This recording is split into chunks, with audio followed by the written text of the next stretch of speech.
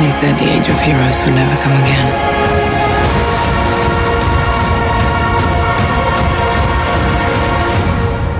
It will. It has to.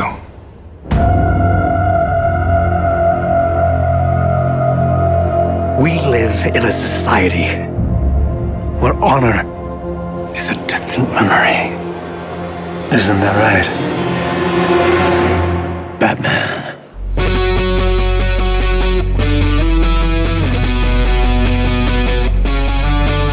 And now, from the Emerald City of Seattle, it's the Mike Seibert Radio Podcast. Your home for pop culture, Transformers, independent artists, interviews, Transformers, and stuff and things. Also sometimes Transformers. And now, here he is. They call him Mr. Fahrenheit, Mike Seibert. Well, hey there, folks. Welcome back to the live stream of the Mike Seibert Radio Podcast. I am your host, and as you can see, our guest today returning to Mike Seibert Radio is the managing director of Cinema Blend, Sean O'Connell, and we are talking about his brand new book, Release the Snyder Cut, the crazy true story behind the fight that saved Zack Snyder's Justice League. That book is out now from Applause Books. And Sean, thanks so much for taking the time. Mike, thanks for having me back. Obviously, this is wonderful to come back around and talk about this with you. And it's weird. It's weird to hear that the book is out because it feels like it took forever. Well, and we spoke back in August, just full disclosure for folks to go back and check out our interview. I think it was one of the first times I talked about Snyder Cut, just heard about the book. This was like just after DC Fandom and that first official trailer. And I don't know about you, Sean, but that feels like a lifetime ago, like literally a lifetime ago. I mean, think of like what we had coming out of DC Fandom to where we are today as we're recording on March 7th. Yeah, and we should also point out then we have 11 days to go before it's oh my gosh for everybody to dive into. Yeah, I mean, right after Fandom, people thought it was going to be a 4 episode television show stretched out. Now we know that it's one complete thing. We can confirm that it is. There are 6 chapters because Zach has shared the teasers for it.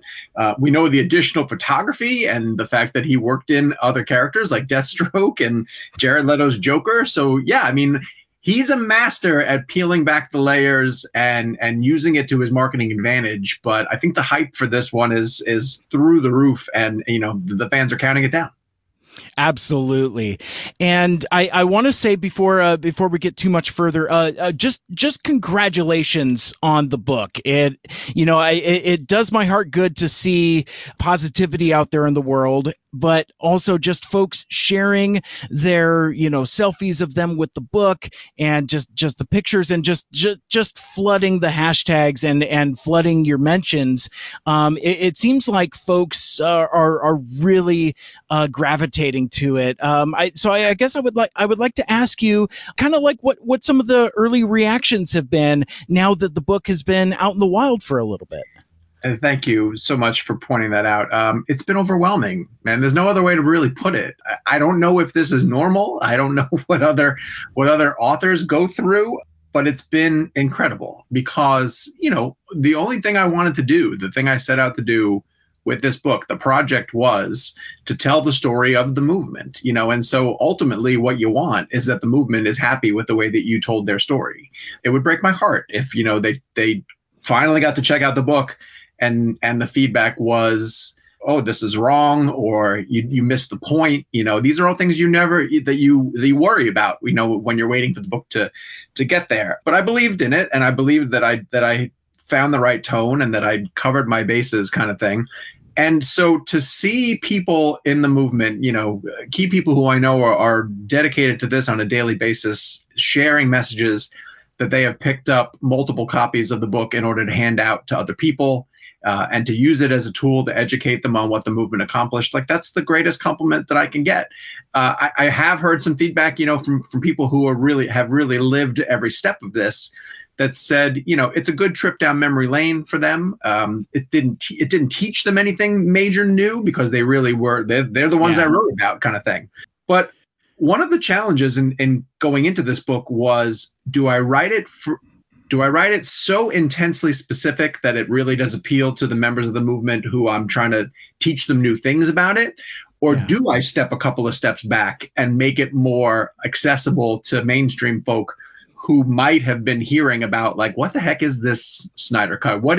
I thought we saw Justice League. And, that was advice I got early on, and it was smart. I think it was smart to step back and really make this something that a casual person can pick up and learn more about what happened in the DCEU, what happened in Zack's Justice League film, and then to shift gears and get into the story of the movement and the people who fought, for 3 years to do it. So I hope I struck that balance, and I hope it's interesting enough to each person, regardless of what audience you fall into.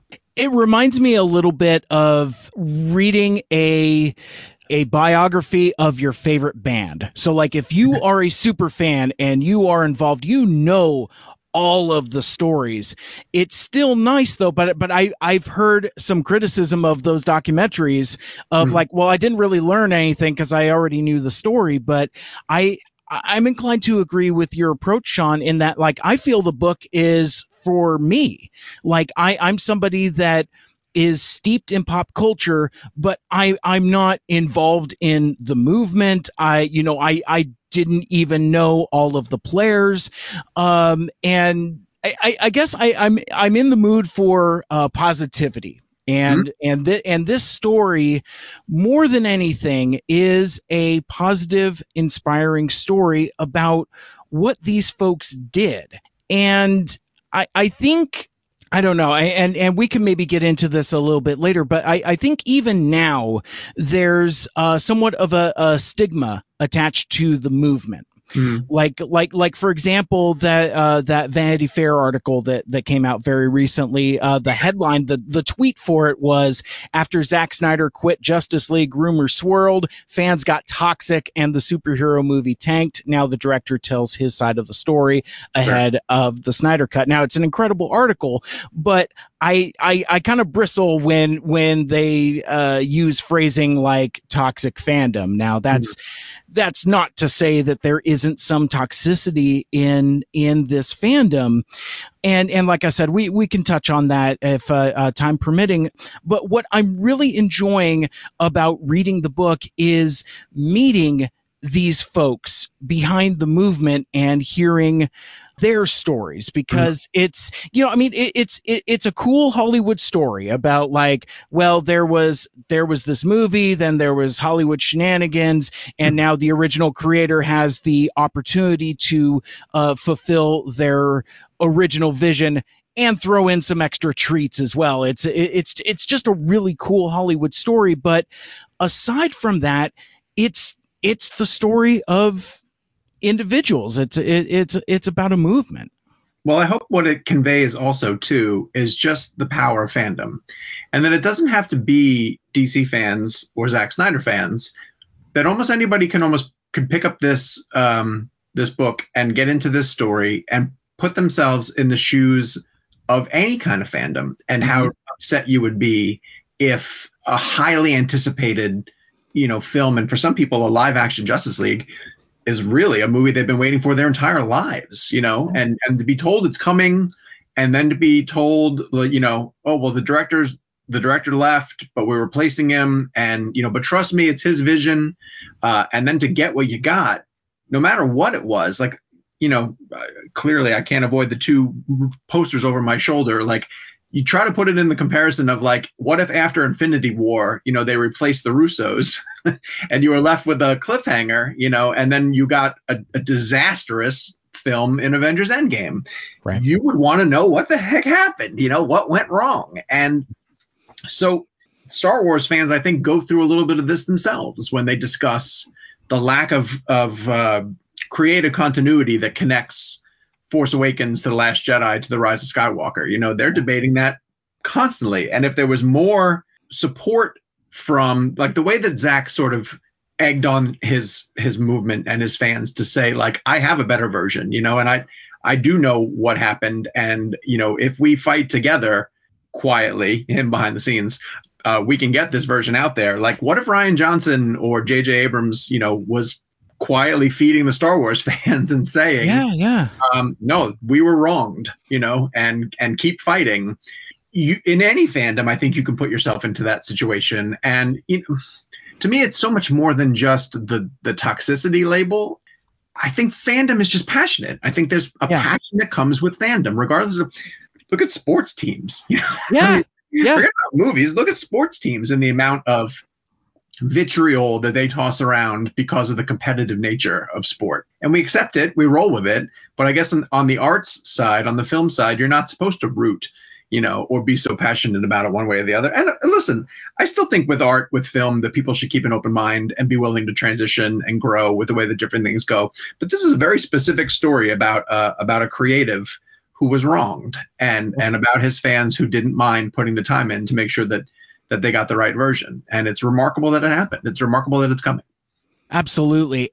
So let's talk about briefly the scope of your book. What it covers, the general timeline, and how it kind of captures what I would refer to as this chapter of the Snyder Cut story. That's a great point, because the book had to come to a close. I don't know what there's a lot of people who are confused about. Not confused, but they're wondering how come there aren't more details about the back half of this. But I turned this manuscript in last July and have been waiting for it to come out because the publishing cycle just takes a really long time to go through. So in a way, it has to be a snapshot about a finite point of time, because I eventually had to get to a point where I ended it and turned it in.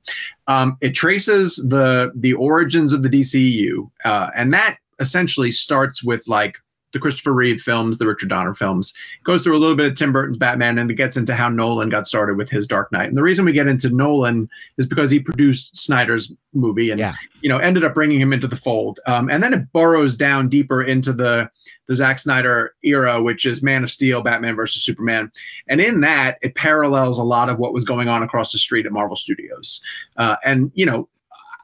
While I don't lean as heavily into Marvel, I felt like it was really important to at least explain what Marvel was doing in terms of establishing a cinematic universe and having a shared storyline that multiple films got into, because I think that's what WB were trying to chase at that point. And we're putting a little bit of added pressure on Zack and Debbie Snyder as a producer to build out a universe that included Suicide Squad as a movie, Wonder Woman as a movie, building towards an Aquaman film.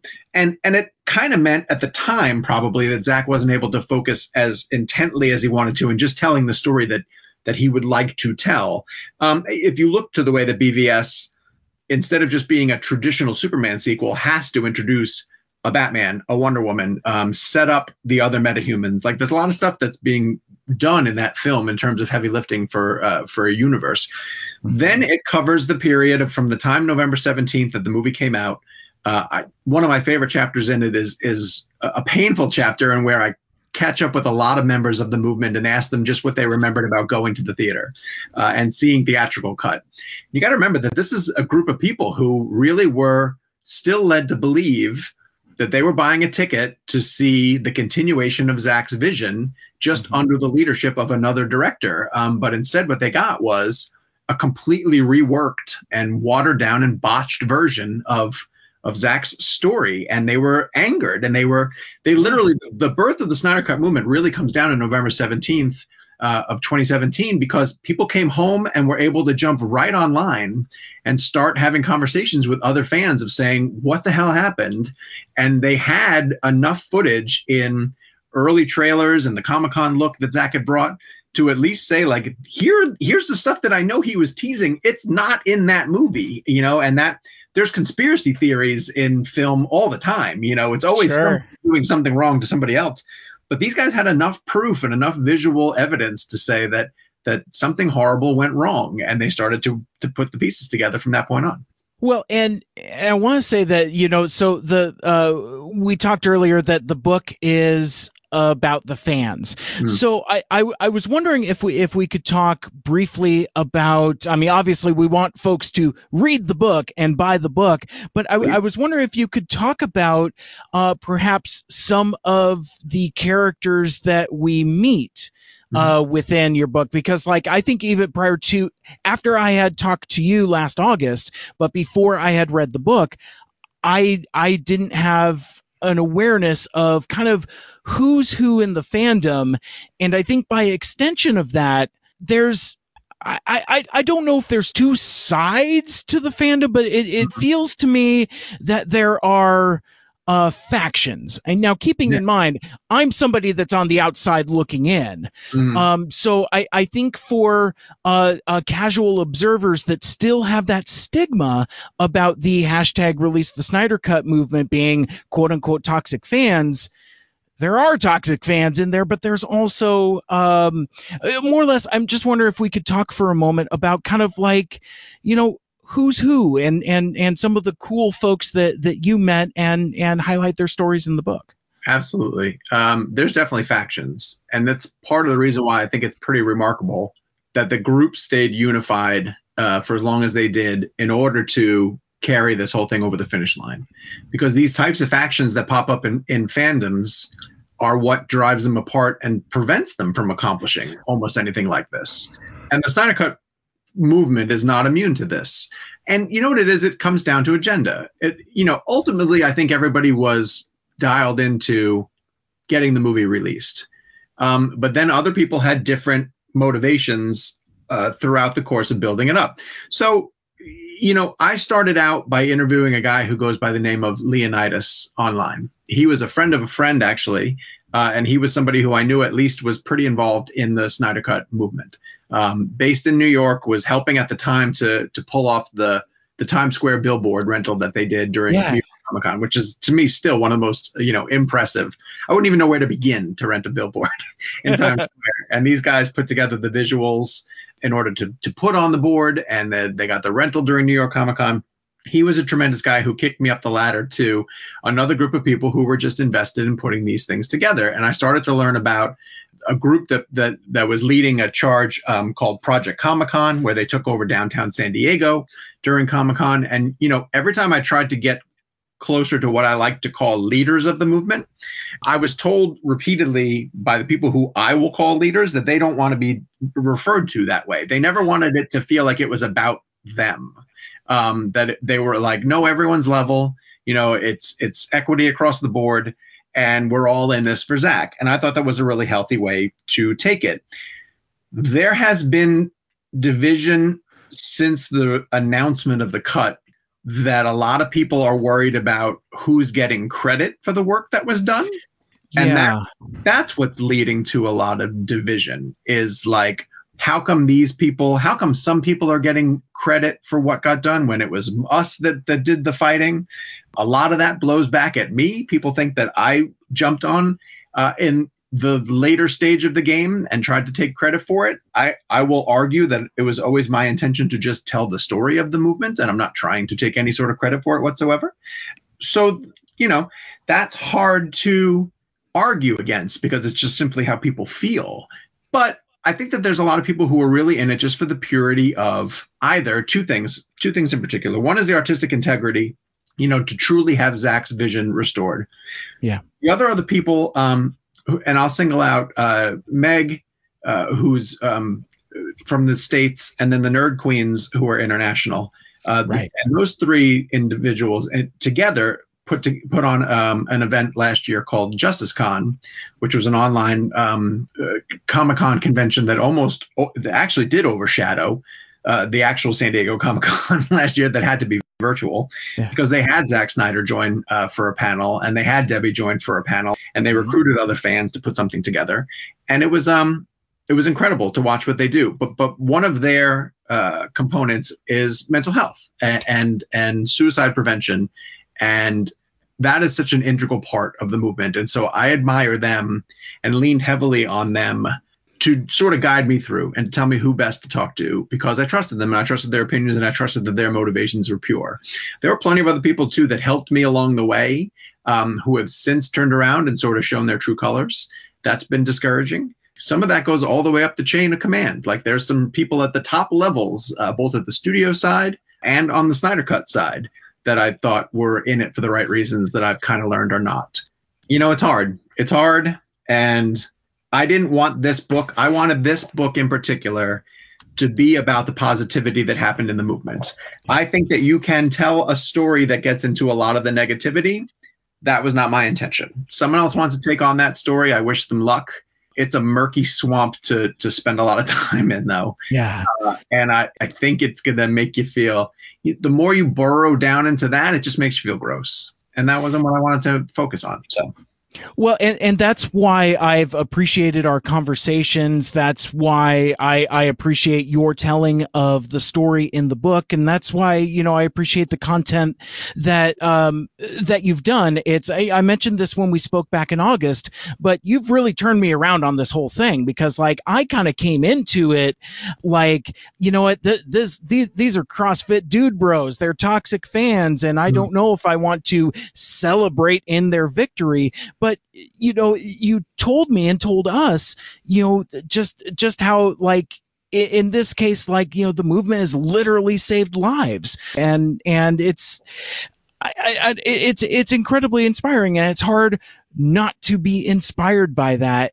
But one thing I do recall when we spoke back in August, since then, I would go to your Twitter first for kind of my Snyder Cut hot goss. And I remember thinking at the time, I was like, it's only a matter of time before that faction of the fandom starts to come after you. And at that point, it hadn't happened yet. And then when it did, I was like, my heart sank. I was like, oh, they found him. It's like Marty and Doc in Back to the Future. It's like, I don't know how they found me, Marty, but they found me. Run for it, Marty. And I felt very much like run for it, Marty energy at that point. Oh my God.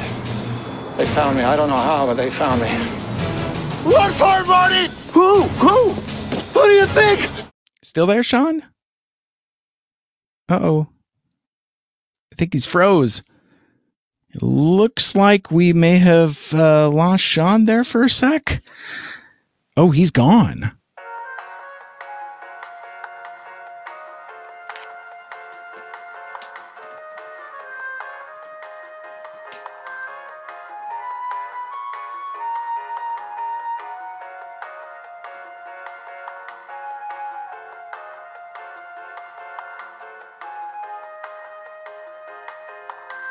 Won't let me back in. The site totally crashed on me.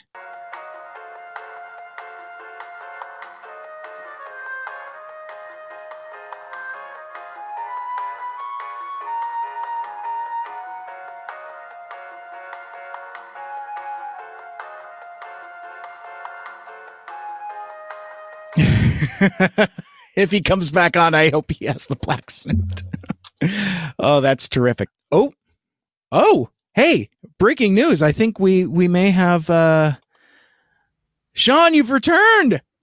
Man, it would not let me connect for whatever Oh my reason. god. Oh my gosh. I found it so ironic because, like, we were just talking about how folks were initially coming after you on Twitter shortly after our interview in August, and then that's right about the time like you froze and jumped away. So like, yeah, they got you, and that's exactly what it was. They got him. Whedon strikes. And but it turns out though it was Agatha all along. That's right. Yes, always blame Agatha.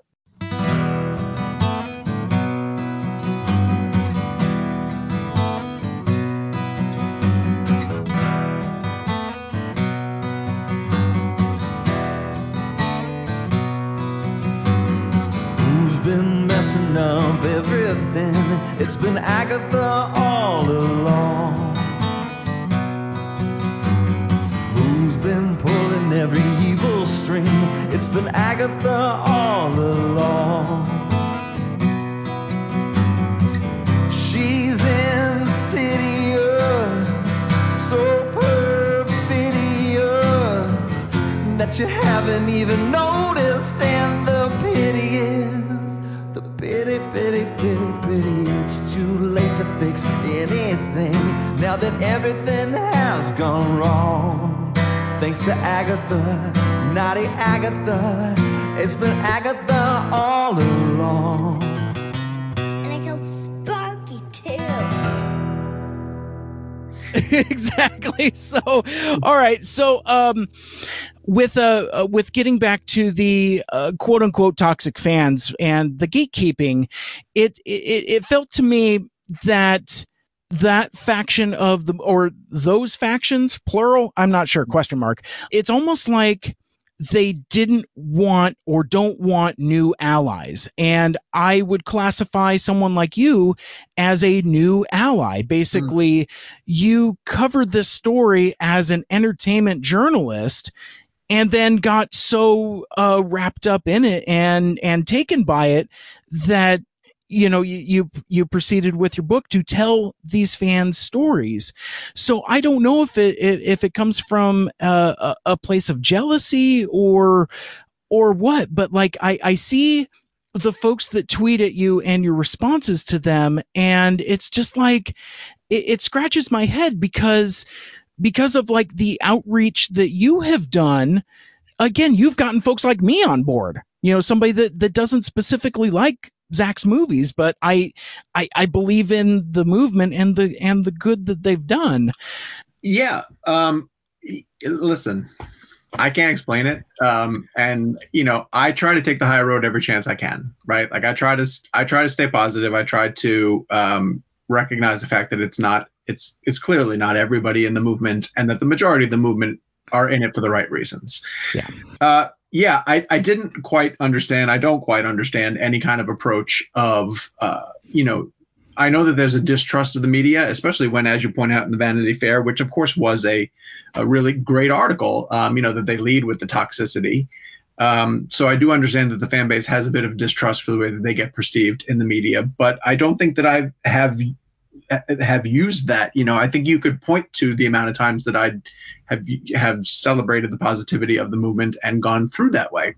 So there'll be times too when like there'll be a comment made or somebody will surface, one thing that I said about, Man of Steel or however many years ago, and they'll be like, no, I don't know if I can trust him anymore. And I was like, but like, there's like 90 other examples of like positive things.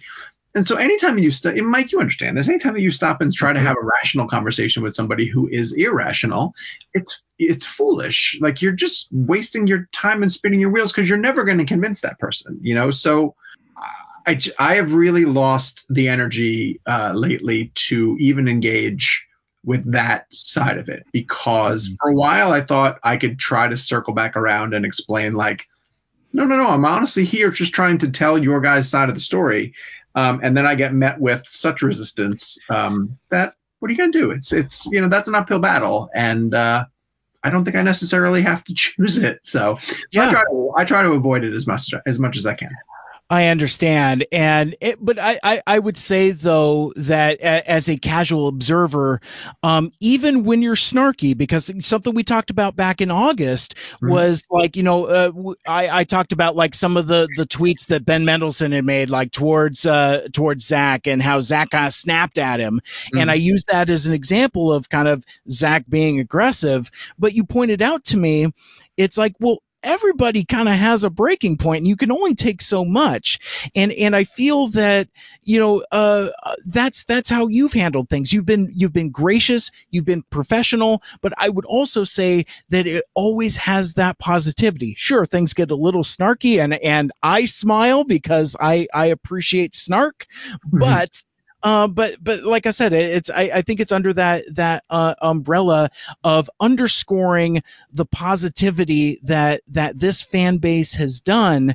And so, yeah, I can't emphasize that enough. One of the things that I want to accomplish with my shows about this is to kind of knock down that stigma. Well, I also am a deeply sarcastic person. And you can't be sarcastic online. No, sarcasm does not translate. And so there's so many times that like I do come back with a bit of a snarky reply, and I think it's really funny, and then it gets like the language police come out, and they're like, what did you honestly mean? It's like, no, it was a joke. It was a joke. Yeah. It was a joke. Sorry, you can't make jokes online because people really scrutinize your words. But like, I grew up with a group of kids who just were like complete wise asses to each other, and just destroyed each other. And I'd like that. That's my approach. So whatever. I don't know. It's exhausting. It's exhausting. I hear you. But in that when we spoke in August, you had quoted the amount in donations that the Release the Snyder Cut movement has made in donations to AFSP, and I don't remember who it was, but I had caught an interview you did with a different podcaster, and the amount has since like doubled in the time that we had talked in these last several months. And I didn't want us to get out of here without mentioning that specifically, because like I know I have a lot of folks in my audience and myself also. We all struggle with mental health and with coping. And one of the things that I have found specifically inspiring about this movement is that through this community of togetherness, that it saved lives and done good work. The last figure that I heard, and I'm sure it's been updated since this point, was over $500,000. Yeah. I mean, $500,000 in donations over 3 years to the AFSP on behalf of the Snyders. And I mean, you cannot question the fact that has provided more therapists, to AFSP, more people who can work the phone banks to be around when people need someone to call and someone to speak to. So, of course, that money has gone to an organization that exists to save lives. You can try to turn that or spin that any way that you want to, but there's just no denying that they've made a tremendous difference. Mm-hmm. And one of the things that I love about the movement too, people that I've spoke to still behind the scenes that are saying that because this has always been about much more than just a movie, and getting the movie that they wanted to fight. Like, they're not giving up. They're not done raising money for AFSP. This is going to be something that they are still contributing to for years to come, because in their mind, the fight against mental health, the battle to make sure that people have the resources that they need in the realm of mental health is not going to go away. Mm-hmm. So they don't want to just be like, okay, we're done with that. We got to see Zack Snyder's Justice League. We're moving on. Like, there's a huge component to the Snyder Cut movement that their reason for fighting was because of mental health awareness and suicide prevention, and they're not going anywhere. So I fully expect to continue to hear, and some of it's transitioning over to the Restore the Snyderverse campaign. And if Zack is able to still continue to make movies in this realm, then that might be something that's bolstered along with it. But I think it's tremendous that this is the cause that they have adopted, and they'll continue to do it through, merchandise sales on Ink to the People, or suicide prevention walks that take place in different corners of the globe. And so, yeah, I mean, all this stuff is going to be continued to be held in the name of Autumn Snyder, and I think it's amazing. Absolutely. So as we close out, there's so much more to the story. Like we mentioned earlier, this is just a chapter. You got the Ray Fisher stuff. Mm-hmm. You've got the different forms that the movie took, like it was going to be a TV show, then it was a movie, then, all of that. And even right now, up to the premiere day where we're 11 days out. Yeah. It feels like there's more story to tell. You going to write another book? Maybe. I'll say maybe with that one, because one of the challenges of this book was that it was a breaking news story the whole time that I was writing it. Mm-hmm. And I learned a lot writing a book. And one of the things that I learned was that it's better when the story's done and then you can sort of go back and revisit it. So there's a lot of stuff that still has to play out. Yeah. With a follow-up book. I've been taking plenty of notes, and when I decided to write Release the Snyder Cut, while I had covered a lot of that stuff for Cinema Blend all the way through, I never really like compiled notes or was documenting this with the intention of writing a book. Now I'm at least documenting things and knowing that like, hey, I would probably want to include this. But, you know, almost every aspect of it, whether it be what's going to happen with Zack in the Snyderverse, or what really happened with Ray Fisher, these are stories that aren't done yet. You know, they still have, and it almost feels like every time we turn another corner on them, it sends the story in a different direction. So I'm going to wait a while. Instead, I've shifted gears and I'm writing a Spider-Man book.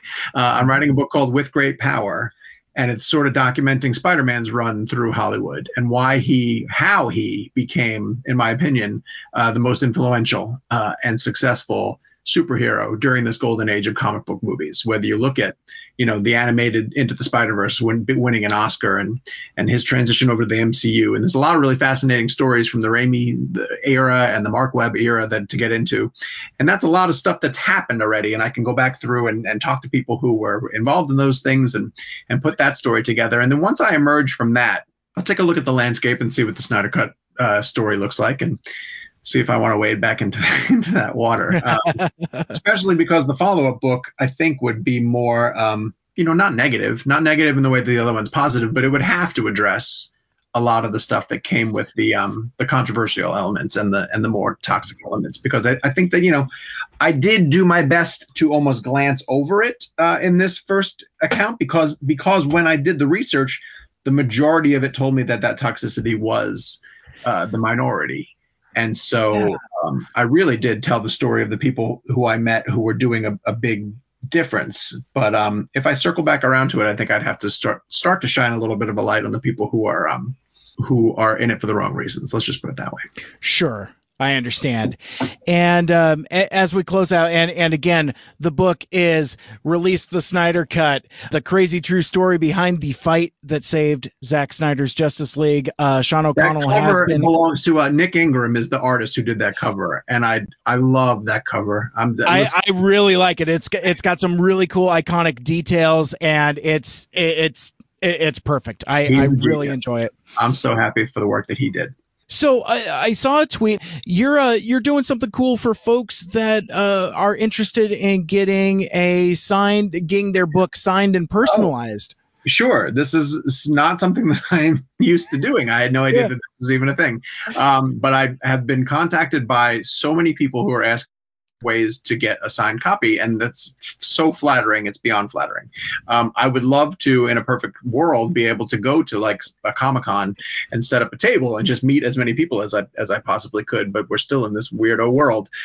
So I've set up a PO box, and you can send me your copy of the book and I will personalize it and get it right back to you. So if you want to figure out how to do that, hit me up at Sean@cinemablend.com if you want to, for an email address, and I'll get you the PO box. And I'm happy to do that for anybody who picks up a copy of the book and actually wants my signature on it. That's awesome. I mean, there's just something special about that connection between an author and somebody that, you know, just really enjoyed it. And I like, you know, we saw a tweet from somebody that's bought 9 copies of this. 9 times they bought the Release the Snyder Cut book. 9 times. 9 times.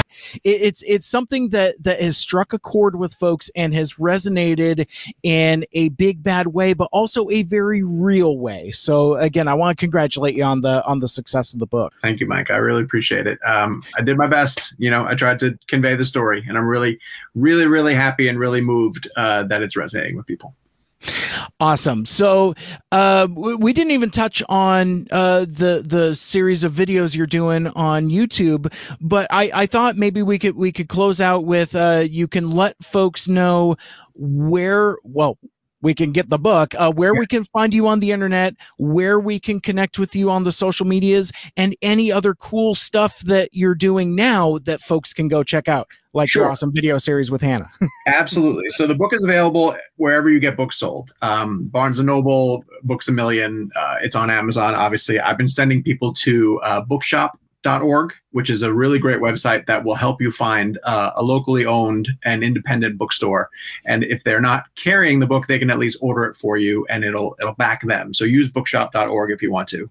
I do a podcast for Cinema Blend called Real Blend, which with two of my buddies, and we get some really fun interviews on there. We're kind of a director-driven show, and we like to talk to filmmakers, and we're going to get Zach and Debbie to come on and talk about the Snyder Cut as we lead up to the premiere of it. So I'm really excited to be able to have them on. And then, a lot of people have been digging this weekly series that we launched on Cinema Blend on our YouTube channel, where we break down the Snyder Cut, and we have found new angles to talk about every single week with myself and our head of video, Hannah Solik, who it's been really fun to watch her evolve because she's not a fan.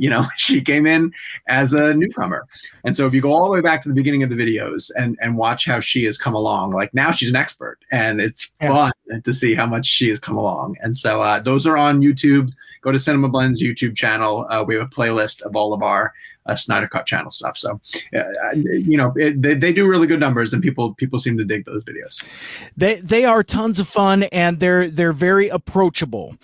And you mentioned it earlier, Sean, but I went back and watched some of those early videos, and one of the things that I've talked about over the last year or so is how everybody's work from home space has kind of evolved. And it's funny, like it feels like we've all aged like 5 years in like the 6 months. I'm watching those first couple videos with Hannah, and she's almost virtually unrecognizable. I'm like, oh, baby Hannah.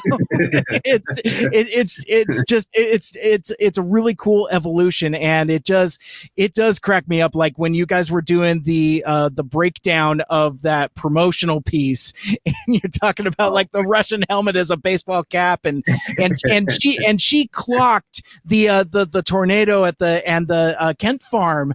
I didn't see that at all. And I think that's when it's like, when I left you, I was but the learner. Now I am the master. I love it. I love watching her come along like that. If you want to go even further back into Hannah and I working together, she made me, because she is a diehard Game of Thrones fan. She loves Game of Thrones. And through whatever circumstances, I had never watched Game of Thrones until we were heading into the final season. And I happened to mention in a meeting one time at Cinema Blend, I was like, yeah, I always wanted to watch Game of Thrones. And they were like, oh my God, you should watch it and react to it.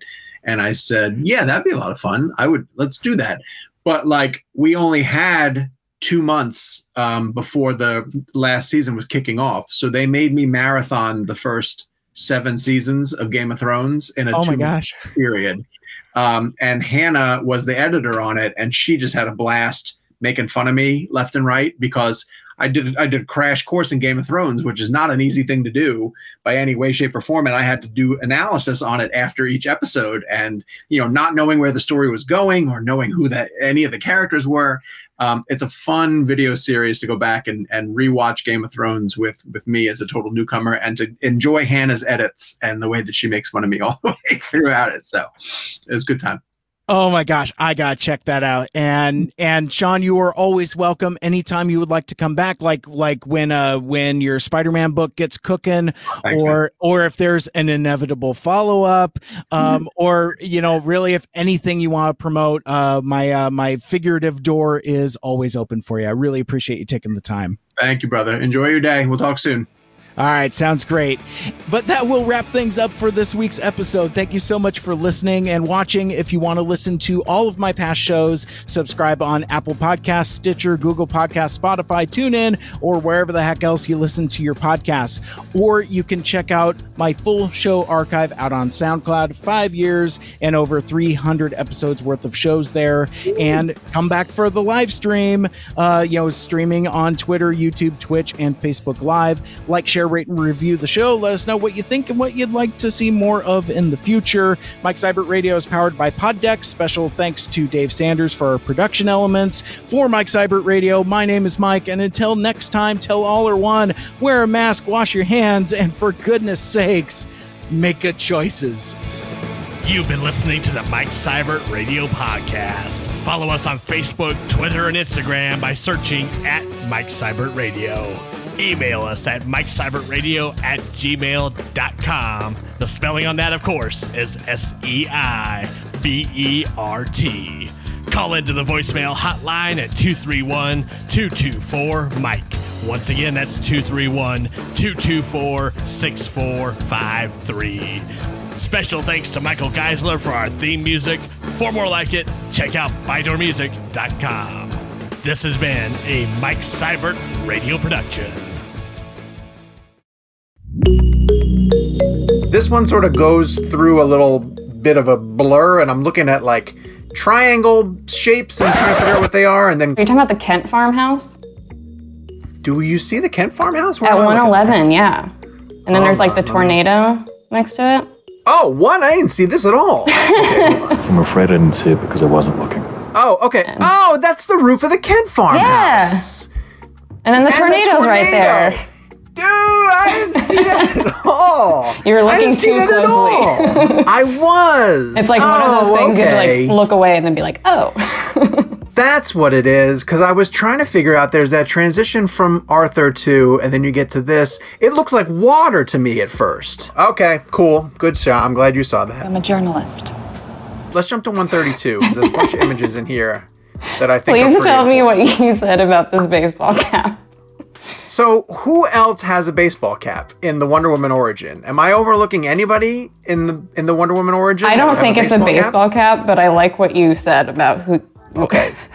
So, Jeff Johns on social media in the Snyder Cut family is identified often for his baseball cap. And a lot of times when the fandom wants to reference him without mentioning his name in a Voldemort type way, they just put the blue baseball cap icon.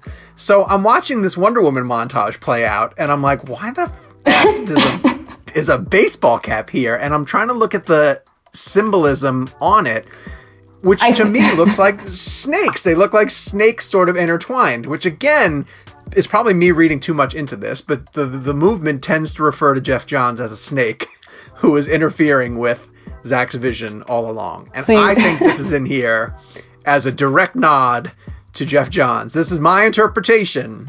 This really is funny. A baseball cap that's included in here with snakes on the emblem, because what else could it be? Do you see something else? You know, like that photo of Wonder Woman that Zach posted, which is like her with the head? Is that helmet of the head that the head is on? Oh, that's interesting. It could be.